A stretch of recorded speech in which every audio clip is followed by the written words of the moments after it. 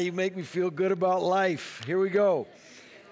You know, this has been a joy to be with you all this week. I've absolutely loved it, and I want you to know that tonight we're going to talk about the most important thing you will ever hear in your entire life. We've been talking about truth all week, and if something's true, it's important, but there's some truths that are more important than other truths, and there's some truths that are the most important of all.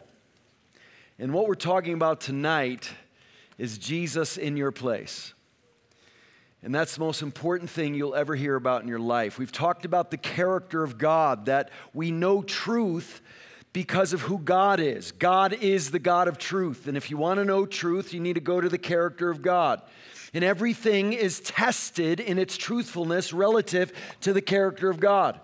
And then we talked about the glorious truth that He gave us His word, and it's true. And it's life-giving because it points us to the one who is the way, the truth, and the life. The word inscripturated in words on a page points us to the word incarnate, God in flesh in Jesus Christ. And so we find life in the word because we find the one who is life through the word. And then we talked about the person of Jesus and the work of Jesus, that He came to His creation that He made with the Father and the Spirit, and He came to redeem lost people, fulfilling that promise that was told in the Garden of Eden in Genesis chapter 3 that we started with on Sunday night, and then prophesied for thousands of years, and finally the day came to over 2,000 years ago when Jesus became a man, a human being. He had to be that to represent us and to be our example in all things. We looked at the life and work and teaching of Jesus. And then we've talked now about the truthfulness of our sin. Our sin problem we talked about last night is something we need to come to terms with. It's something we need to understand and understand how much God hates sin and judges sin. And that's a good thing because He's a holy God and He's a just God. And if He could shrug His shoulders in the face of sin and evil, what sort of God would that be? Not one I would want. And so we now tonight talk about Jesus' death and resurrection in our place. The Bible itself says this is central to everything that we need to know. This is what the Apostle Paul said to the Corinthians. For what I received, see, he didn't make it up, and I'm not making any of this up. You know, I realize that every time I teach, I'm not only teaching content and ideas and realities, I'm teaching how to get to these realities and these ideas and these truths. And I hope you have seen this week that we get to these truths through the Scriptures.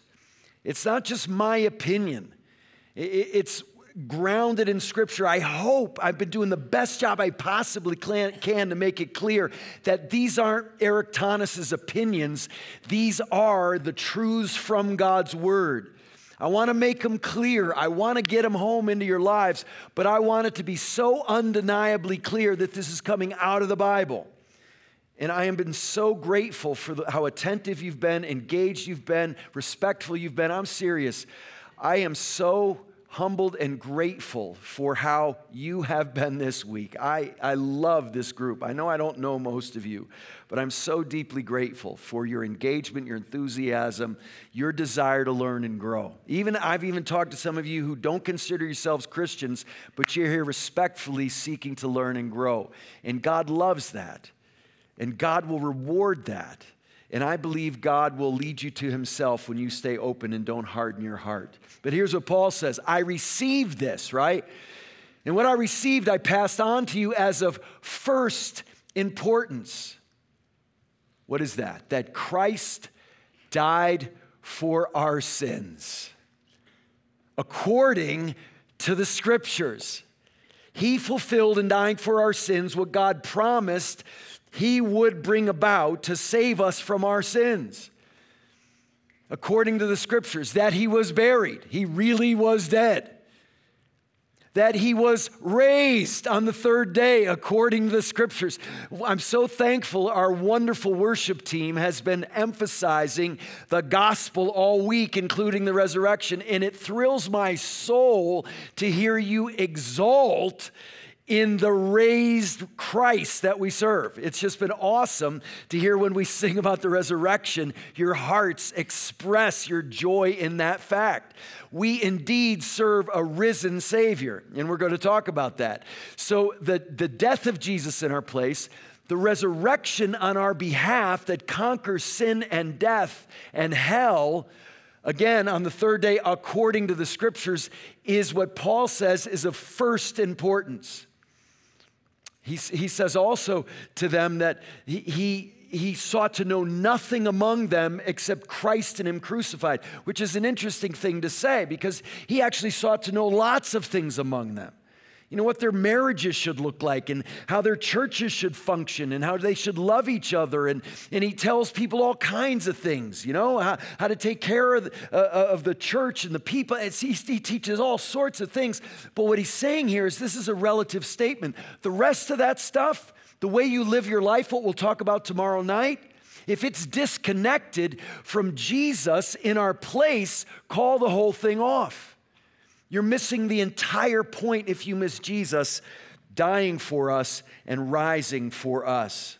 And so I want to let Jesus speak for himself. Once again, John chapter 10 is where we'll pick up our journey, our flyover in the Gospel of John, which is what we're doing this summer here at Hume in Pondy. And we got another passage. We saw one in John chapter 10 last night. We're going to read several. And again, I want to tell you, when I read the Bible, it's so often disconcerting to me, upsetting to me, how I watch people check out. When the Bible's the only thing you're going to hear straight from God. So that's when you should pay attention more than the other time. And I've watched you all stay engaged as we've been reading big old chunks of Scripture. You know, I had one preaching class in my whole life for half a semester. And I had two, it was a team talk class, great prof, but I'll never forget the preaching prof. There's a communications prof and a preaching prof, but Kent Hughes was the preaching prof, and he said one sentence to me that was worth the whole class. He said, Eric, after my first sermon in that class, he said, you know what your problem is? You read the Bible as if it applies to what you have to say, instead of everything you say obviously applying to what the Bible says. So we need to read the Bible and listen to the Bible as if it is the only thing that's coming straight from God, which it is. And thank you for how I have not sensed you checking out when we've been reading big chunks of the Bible this week, more than you're probably used to. You know, our church has reading services where before we'll preach through a book of the Bible, we'll have an entire service where we do nothing but read through what we're going to preach through for the next hour, for an hour. We'll work in some solitude and some reflection and some singing and praying, but it's mostly just straight Scripture. And we've seen a subculture develop in our church with a long attention span and a willingness to listen to the Bible. And so thank you for how wonderfully you've done that this week. I've been so encouraged by that. But here we go. We're going to read some chunks. Stay with me. We're going to let God speak for himself. Here we go. John chapter 10, beginning at verse 7. Listen to the brilliant Jesus once again. I hope you're falling in love more deeply with Jesus every time we hear him teach. He's awesome. Listen. John 10:7. Then Jesus has said again to them, truly, truly. Now you've been hearing that preface to his statements, truly, truly. These are these two Greek words, amen, amen. We say amen, right? And it's sort of unfortunate we can throw that term around because when you say amen, amen, amen, amen, in this context, it's like saying the Old Testament equivalent of thus says the Lord. This is reality. This is truth. Count on it. I mean, it is a bold way to start your statements, and Jesus says it twice. We should probably be a little more careful the way we use amen, you know. Hey, nice day. Amen. She's cute. Amen. And yeah, she may be, but it's not quite as weighty as this is intending to be, right? Okay, so Jesus says, truly, truly, I say to you, I am the door of the sheep. All who came before me are thieves and robbers, but the sheep did not listen to them.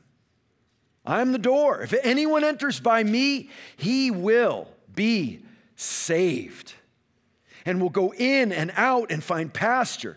The thief comes only to steal, kill, and destroy.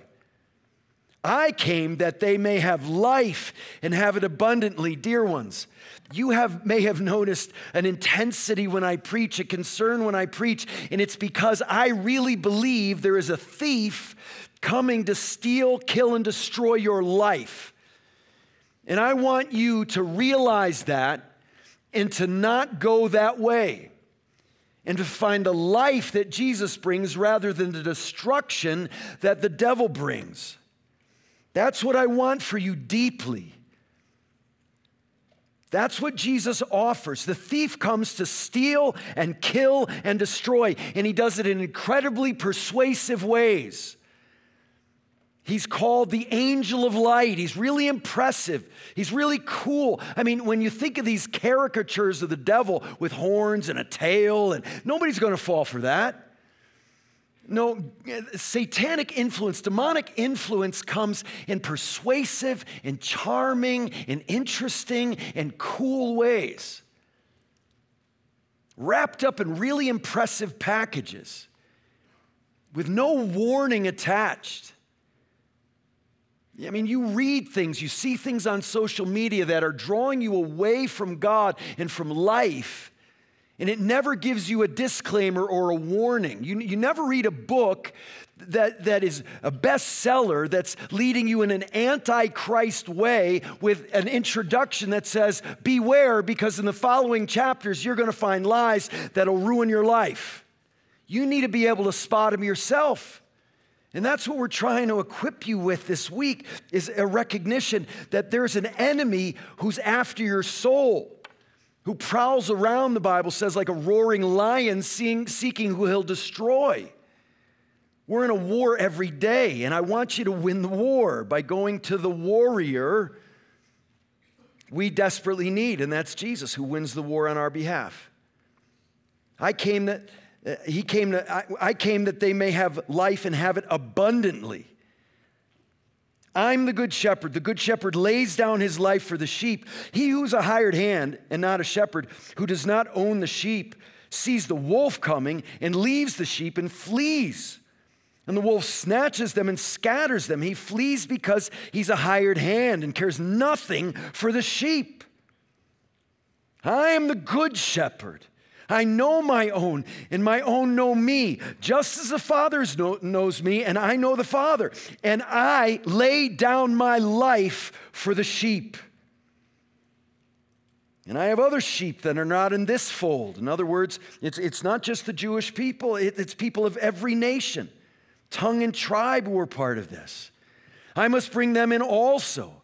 They will listen to my voice, so there will be one flock, one shepherd. For this reason, the Father loves me, because I lay down my life that I may take it up again. No one takes it from me, but I lay it down of my own accord. I have authority to take it up again. I have authority to lay it down, and I have authority to take it up again. This charge I have received from my Father. See how in control Jesus is? He is going to look like a helpless victim. We'll see. But he's making clear that when he looks like a helpless victim, he's completely in charge. You know, there's this scene in the Gospels where Jesus is standing next to Pilate and he's been beaten all night, unrecognizable. And Pilate says, "Behold the man." I think he says that because they can't recognize him because of the severity of his beating on our behalf. He says, "This is who you're asking for, right? This is Jesus." And he keeps asking Jesus questions, and Jesus isn't answering him. He freezes him out. And Pilate gets ticked off, and he says, "Aren't you going to answer me? Don't you know I have the authority to hand you over to be killed?" And Jesus finally speaks. You know what he says? "You have no authority that isn't given to you." He says, I'm in charge here, Pilate. I know it looks like you're in charge, but you're not. I am laying down my life for my sheep. I could call down a legion of angels right now and end this whole thing. But I'm going to the cross. That's where I set my face, and that's where he went, and that's what he did. And he is the good shepherd who lays down his life voluntarily, lovingly, even joyfully, knowing what it will accomplish. Verse 19, there was again a division among the Jews. Listen, still controversy. Many of them said, he has a demon and he's insane. Why listen to him? Others said, these are not the words of one who's oppressed by a demon. Can a demon open the eyes of the blind? That's true physically and spiritually. Jesus opens the eyes of the blind, and there's controversy, and there's conflict, and there's plotting to have him killed. Jesus wasn't put on a cross because he was a nice guy. He's put on a cross because he said he was God, and he said he was the only way to God. Next chapter, 11, verse 17.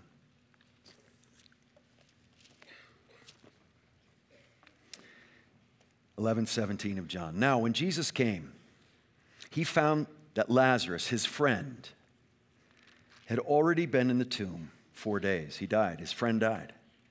Bethany was near Jerusalem, about 2 miles off, and many of the Jews had come to Martha and Mary, Lazarus' sisters, to console them concerning their brother.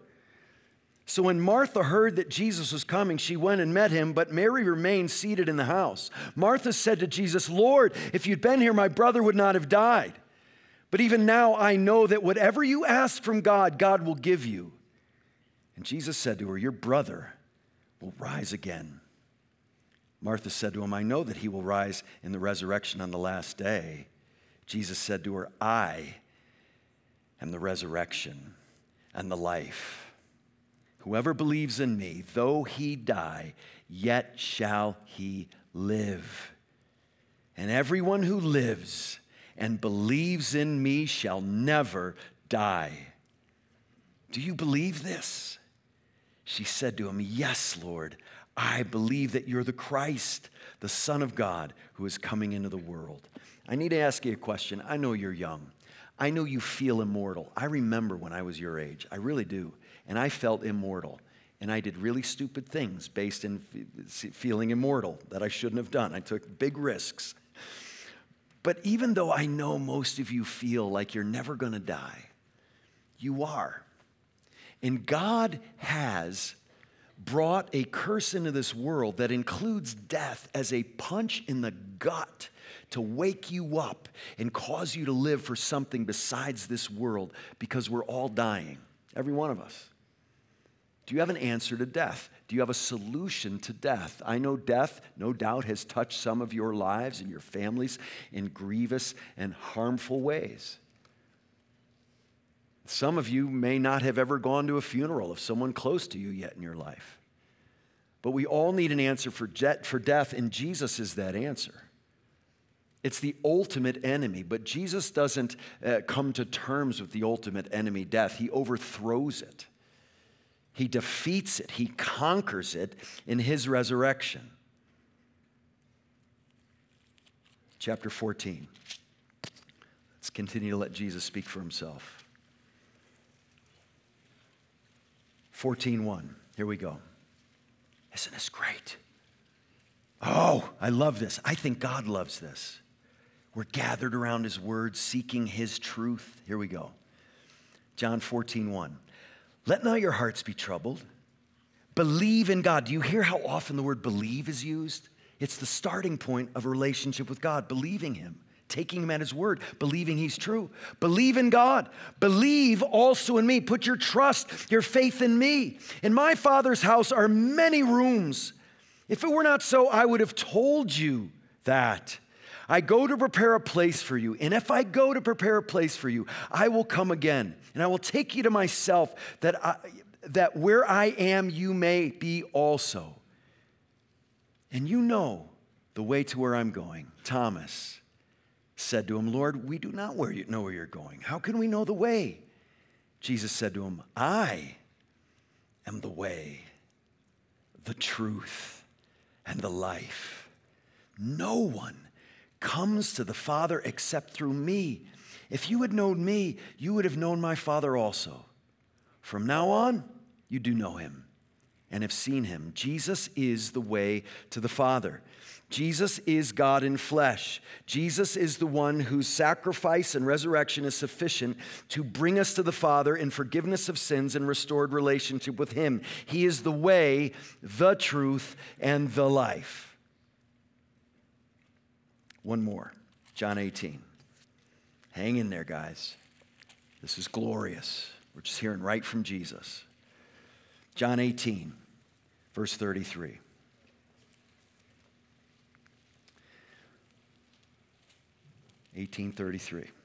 So Pilate entered the headquarters again and called Jesus and said to him, "Are you the king of the Jews?" Jesus answered, "Do you say that of your own accord, or did the others say it to you about me?" Pilate answered, "Am I a Jew? Your own nation and the chief priests have delivered you over to me. What have you done?" Jesus answered, "My kingdom's not of this world. If my kingdom were of this world, my servants would have been fighting that I might not be delivered over to the Jews, but my kingdom is not from the world." Now, what he's saying is not that his kingdom doesn't rule and reign over the world. He's saying my kingdom isn't worldly. It's not based on this system that's just locked into human incapabilities. His kingdom is coming from heaven. It's coming from above. That's why when Peter says, "You're the Christ, you're Son of the living God," Jesus says, "Flesh and blood, the world didn't reveal that to you, Peter, but you got that from heaven. My heavenly Father reveals this to you." And he says, my kingdom's not operating the way yours does, Pilate. It's coming from a different source, a different place, a supreme authority, God himself. Verse 37, then Pilate said to him, "So you are a king?" Jesus answered, "You say that I'm a king. For this purpose I was born. For this purpose I've come into the world, to bear witness to the truth. Everyone who is of the truth listens to my voice." Pilate said to him, "What is truth?" After he said this, he went back outside to the Jews and told them, "I find no guilt in him.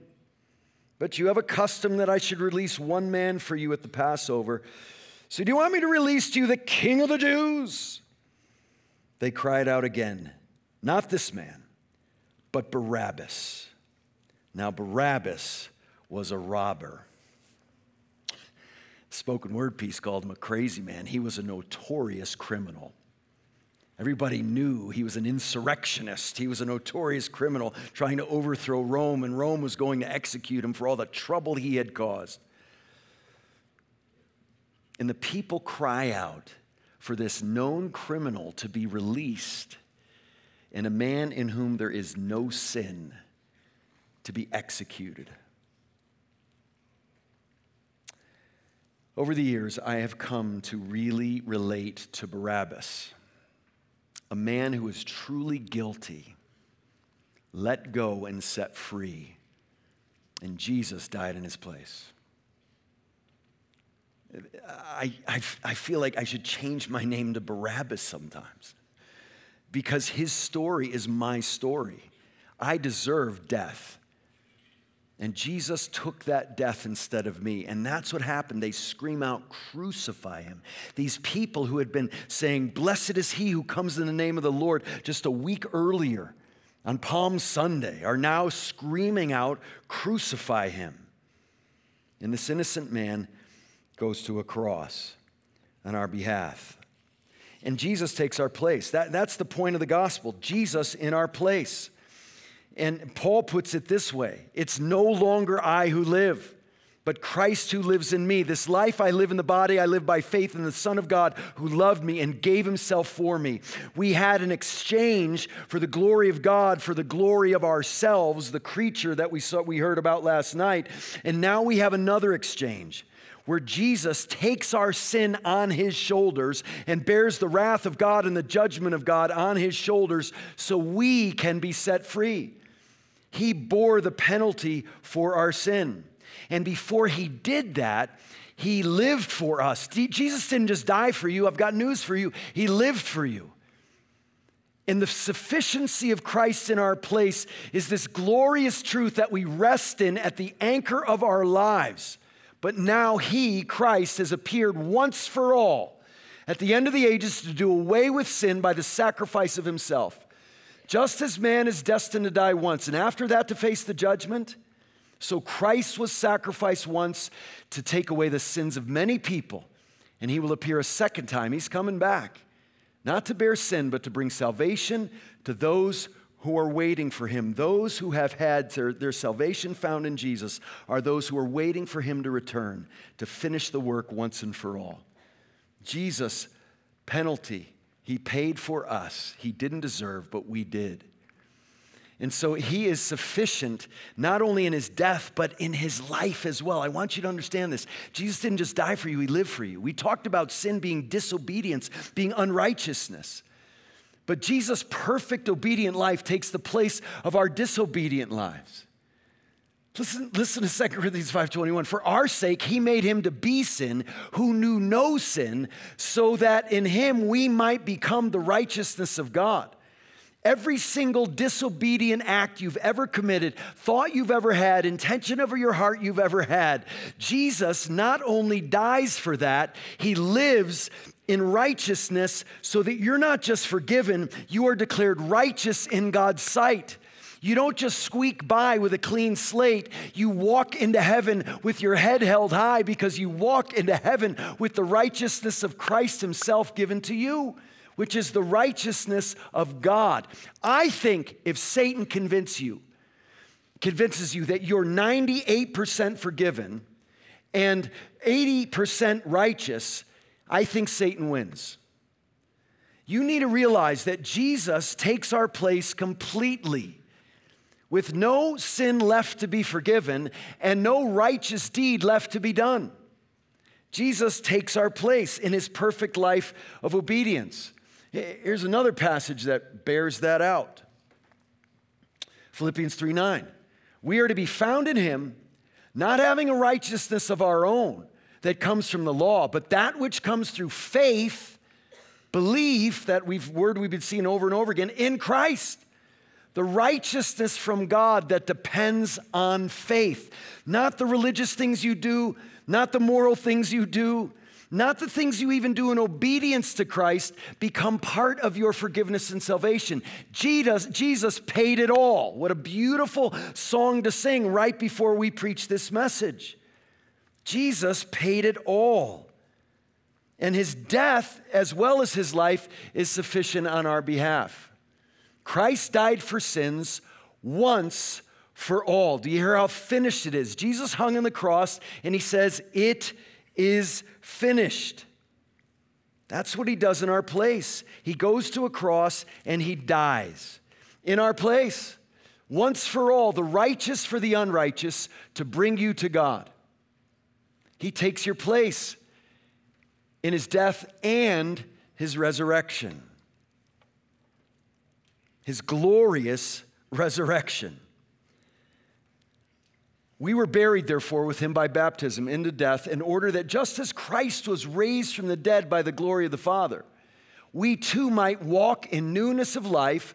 For if we have been united with him in a death like his, we shall certainly be united with him in a resurrection like his. And that's what we see in Jesus' glorious resurrection. Look at verse 1 of chapter 20. Actually, let's back up and look at 19:28. 19:28, Jesus dies in our place. After this, Jesus, knowing, 19:28, that all was now finished, said, to fulfill the scripture, I thirst.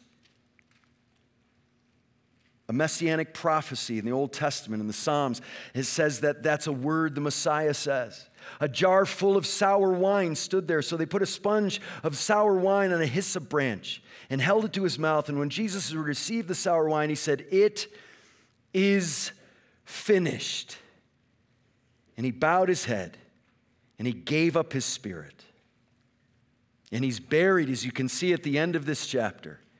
And then listen to this glorious news of the resurrection in 21. Now, on the first day of the week, Mary Magdalene came to the tomb early while it was still dark and saw the stone had been taken away from the tomb.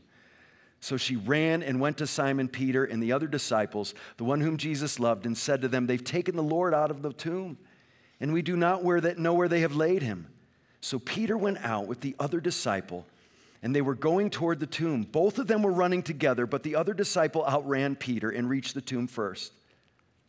And stooping to look in, he saw the linen cloths lying there, but he did not go in. Then Simon Peter came, following him, and went into the tomb. He saw the linen cloths lying there, and the face cloth which had been on Jesus' head, not lying with the linen cloths, but folded up in a place by itself. And the other disciple, who had reached the tomb first, also went in, and he saw and believed. As for yet, they did not understand the scripture that he must rise from the dead. Then the disciples went back to their home. Jesus rises from the dead. And when we put our faith in him, we are united with him in his death and in his resurrection. We are identified with him by faith, with nothing left to earn, nothing left to prove, nothing left to demonstrate, nothing left to make ourselves worthy. No, Jesus does it all in our place. Tim Keller puts it this way: the issue on which everything hangs is not whether or not you like Jesus' teaching, but whether or not he rose from the dead. If he conquered death, if he validated everything he did and said by rising from the dead, just like he said he would, that is a radical affirmation of the legitimacy of his person and his work on our behalf. It provides a victory over death. It shows us that his sacrifice was accepted by God the Father. And we now have resurrection power that could be ours by faith. It's a power ultimately over sickness and sin and cynicism and self-pity and persecution and disappointment and doubt and spiritual dryness and depression and despair and even death. And we get there by faith. He saves us by faith in him. For if while we were enemies, we were reconciled to God by the death of his Son, much more now that we're reconciled, shall we be saved by his life. The Bible says that we're saved by grace through faith. It's not your own doing. It's a gift of God so that no one can boast. Jesus paid it all.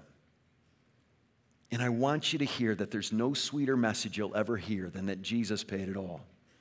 He did everything you could ever need him to do to make you everything God created you to be.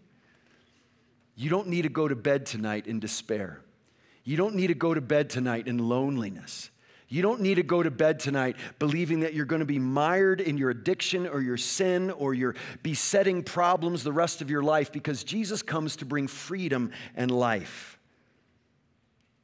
He brings the best news you'll ever hear. You don't need to wake up tomorrow morning miserable or depressed or anxious, estranged before a holy God. You can go to bed tonight,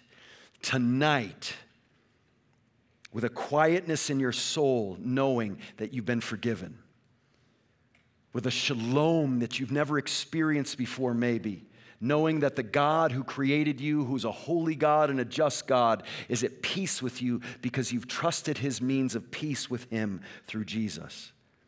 You can go to bed tonight knowing that every sin you've ever committed is paid for, forgiven, and that you are declared righteous in the sight of Almighty God because of the death of his Son. My son is fascinated with Secret Service agents. One time we were watching President Obama, and my son said, "Dad, who are the dudes in the sunglasses?" And I said, "Oh, Sam, those are Secret Service agents." And he said, "Dad, I must know about them. And so I love curiosity. I think it's a gift. And it's something we should all try to cultivate. And so when one of my kids is curious, I will feed that curiosity. So I went and found a documentary on Secret Service agents. I did, and we watched it together. And we got about halfway through, and it was talking about the Reagan assassination. At the Washington Hilton Hotel, 1980, Ronald Reagan is leaving the hotel, and he waves to the crowd right here. About a second and a half after this moment, a man named John Hinckley, who actually 2 weeks ago was just released from prison. But he's waved, and about a second and a half after this wave, a man named John Hinckley is standing in the crowd to your right. And he fires his pistol 6 times, unloads it at the president. A bullet ricochets off the president's limousine and goes into his lung and almost kills him. The Secret Service agent right behind Reagan pushes him into the limousine, lays on top of him, and they speed away.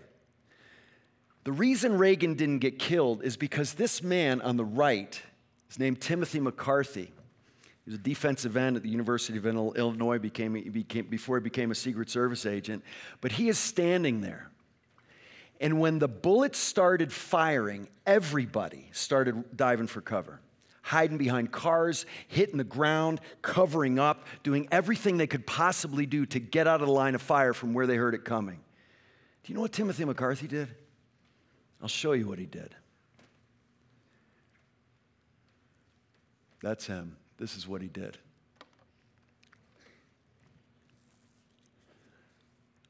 You see everybody scrambling, getting out of the way? You know what he did?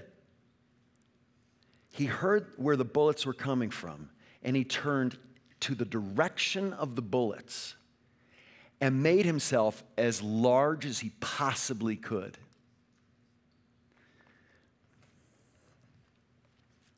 And that's what happened. He took a bullet intended for the president, saved his life. It punctured his lung. It almost killed him, but he survived. When we got to this point in the documentary about Secret Service agents, it froze the frame there. That's why it's such a bad picture. It's just from a screen grab.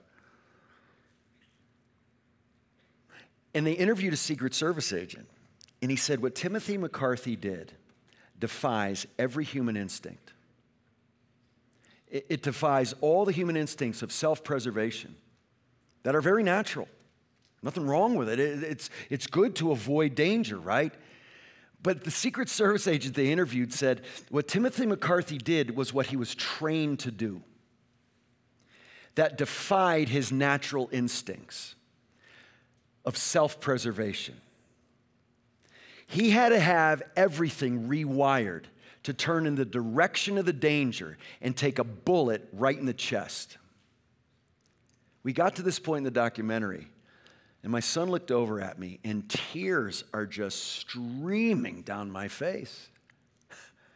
And he goes, "Dad, are you okay?" I bet some of you might have an idea of why I was so moved by that scene. That's what Jesus did. He made himself big.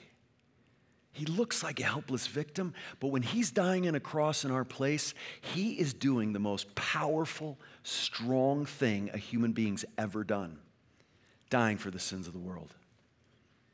You know, it was a battle.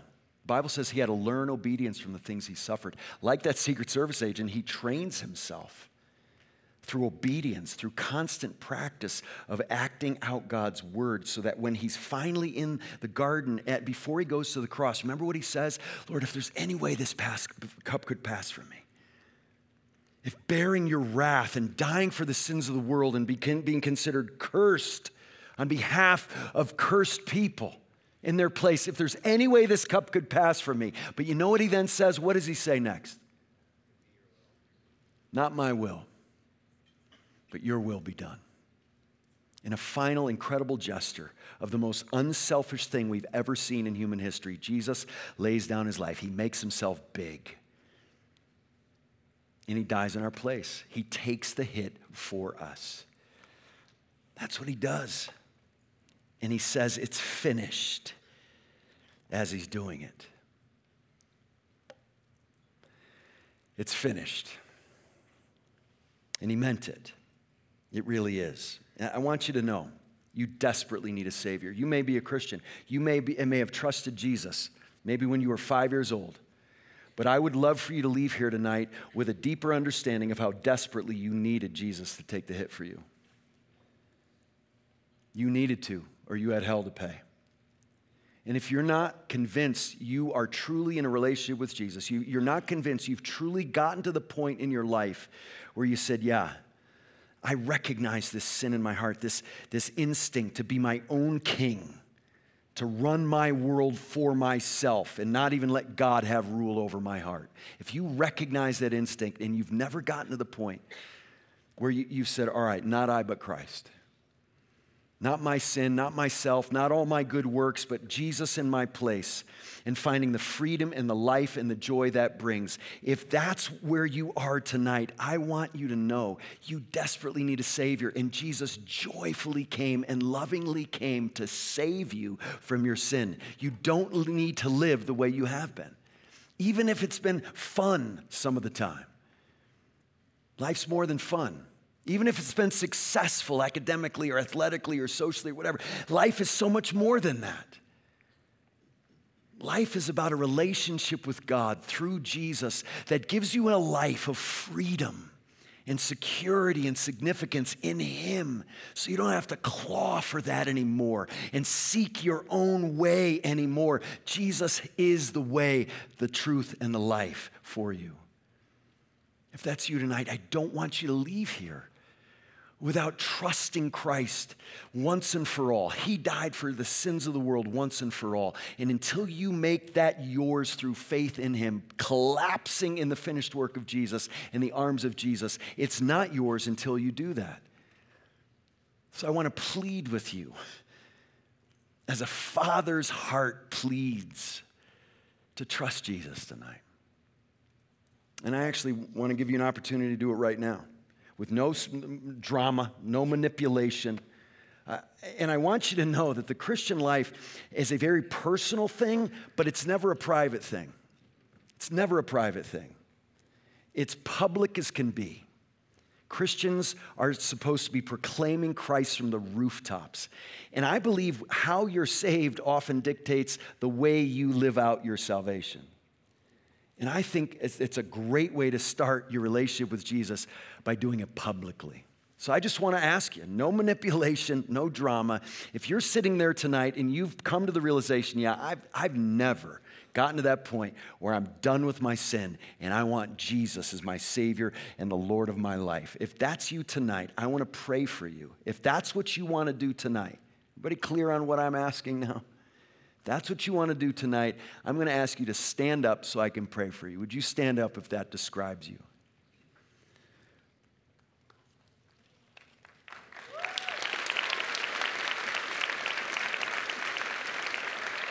I see you guys.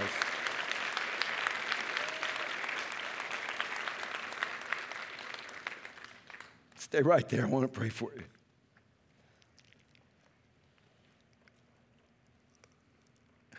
Lord, I'm grateful that you're still saving sinners, because I know I needed to be saved, and it's all that matters.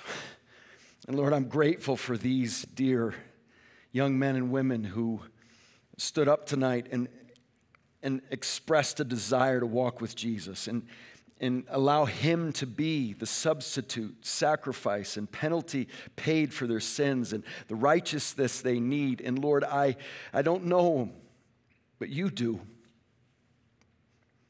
You knitted them together in their mother's wombs, and you made them fearfully and wonderfully made.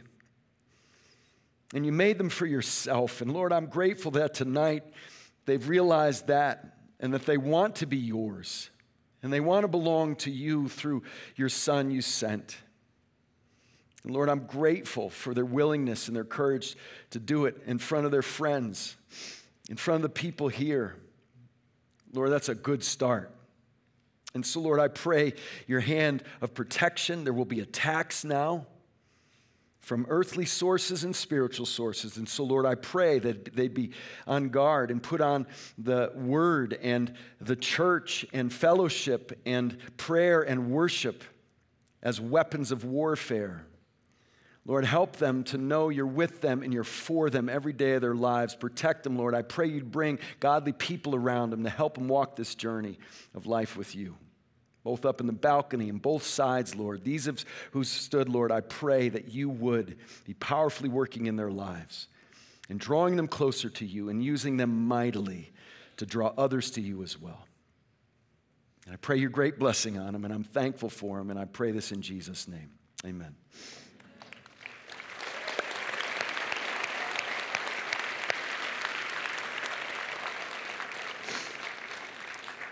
And here's what I want everybody who stood up and everybody who is a believer here tonight to know. Jesus didn't just die for you. He continues to live for you. Jesus continually represents his people based on his atoning work on the cross. Listen to this glorious verse. Who is to condemn? If you feel condemnation and you're a child of God, that's coming from the pit of hell. Christ Jesus is the one who died, more than that, who was raised, who's at the right hand of God, who indeed is, present tense, interceding for you. This is how the author to Hebrews puts it. Consequently, he is able to save to the uttermost those who draw near to God through him, since he always lives to make intercession for them. I want you to know, those dear ones who stood up tonight and those who've trusted Jesus, that Jesus didn't just die for you, he lives for you. He's for you now, and he's for you forever. And he's your great high priest and your advocate. And he will plead your case before the throne of God and the throne of judgment every second of every day in your life. And he pleads your case with evidence from his life, not yours. And that's great news. Listen to Robert Murray McShane. If I could hear Christ praying for me in the next room, I would not fear 1,000,000 enemies. Yet distance makes no difference. He is praying for me. Jesus wasn't just for you then. He's for you now and forever. And that's the best news in the world. Lord, help us to know how for us you are. Lord, I thank you that we can trust the ongoing ministry of Jesus. Every second of every day, we never go it alone. He's in our corner. He's our champion. He's the author and perfecter of our faith. Lord, I'm grateful for Jesus. I'm grateful that Father, Son, and Holy Spirit come together to produce saving faith in hearts, and that some tonight have gone from darkness into light, from death into life. And we thank you and pray this in the name of the one who is the way, the truth, and the life. Amen.